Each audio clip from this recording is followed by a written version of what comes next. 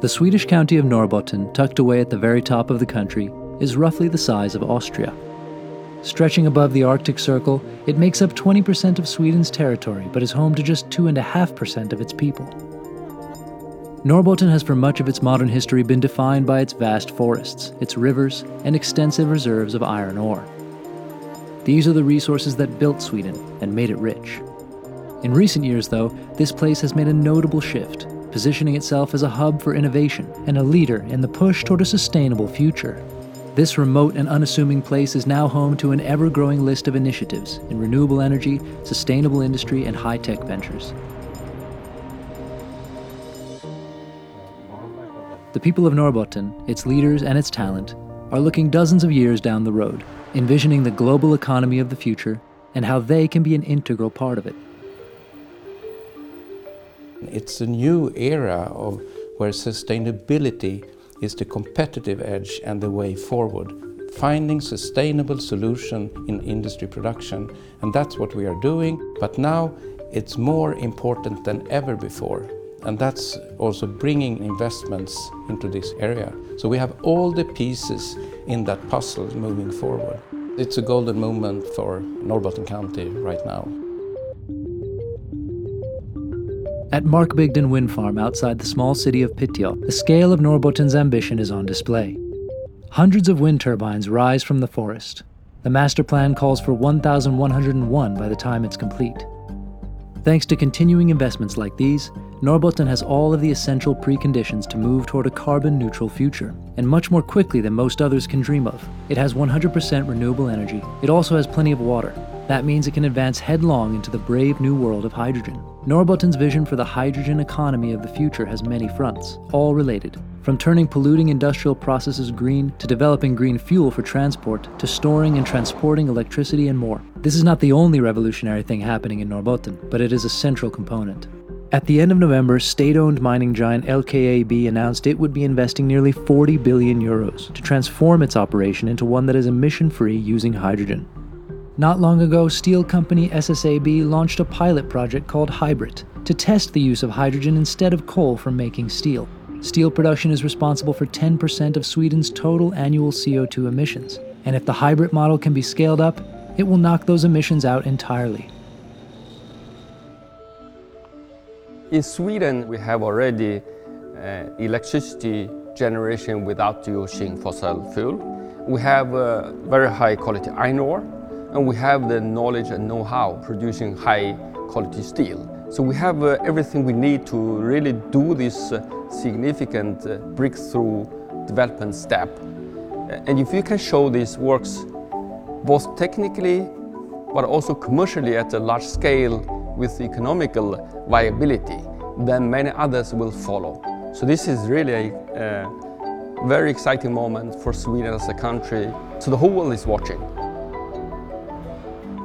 Less prominent but no less important are all the smaller ventures developing in Norrbotten. The Luleå Technical University is central to much of what goes on here, as home to advanced research and as a magnet for a steady flow of bright young minds and new ideas. The university invests in creating reasons for them to stay. Central to that has been developing a strong tech startup scene, helping fledgling companies achieve commercial viability. The Arctic Business Incubator is one enterprise leading that charge. The startup sector brings diversification in the type of companies that we have up here, which means we're more sustainable in different financial situations. And if we have a strong startup scene, we can have students come up here and study, and then they can join startups and keep working from here. Small companies in Norrbotten are busy finding lucrative niches to fill, in everything from data security to space technology and biodiesel. The one thing Norrbotten seems to lack is people. Right now, many ventures struggle to find the skilled workers they need. Norrbotten is hoping to counter that in coming years. There's never been like a really financial downturn in north of Sweden compared to other regions of Sweden or Europe.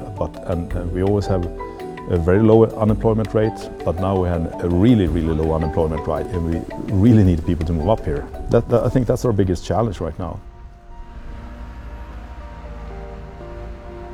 Easy to miss amid the industrial developments and new tech is a burgeoning tourism sector. In recent years, outfits like Tree Hotel have successfully marketed the life amid nature that's such a mainstay of Nordic existence. It's not uncommon for one of these tree houses to command over €1,000 a night. One of the most recent openings, Arctic Bath, flips the classic overwater bungalow of sunnier climes on its head, placing a handful on the Luleå River. The central attraction here is the cold bath cut out of the river ice, and of course, a sauna before and after. Fanny Colas has found a similar market for the far northern experience among international visitors. Originally from France, she felt the pull of the north herself, and now lives here, setting up Nordic experiences and offering translation and guide services, mostly to French visitors. I really love the quality of life that I found here in the north of Sweden. It's a very quiet place, but at the same time, people keep creating things and very enthusiastic about having new people, starting new businesses. You can decide if there is nothing going on or a lot going on, actually. I can stay in my house for a day without any sound. Then if I start to connect with people around and work a little bit and things like this, you realize it's so much going on. So it's very interesting, this contrast. Sweden's Agenda 2030 seeks to set standards for a sustainable future in all areas of life. And Norrbotten is out to prove that with the right level of ambition, saving the planet, improving energy security, and quality of life can all be done, and can be done profitably. When it comes to the sustainable and sustainable growth, my take on Agenda 2030 is actually that it's not only necessary to save the planet, but it's also good business. And therefore, we have a good start here because sustainability has been in the blood for a long time.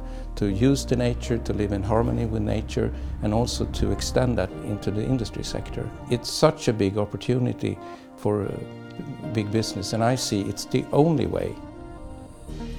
For Monocle in Luleå, I'm Gabriel Lee.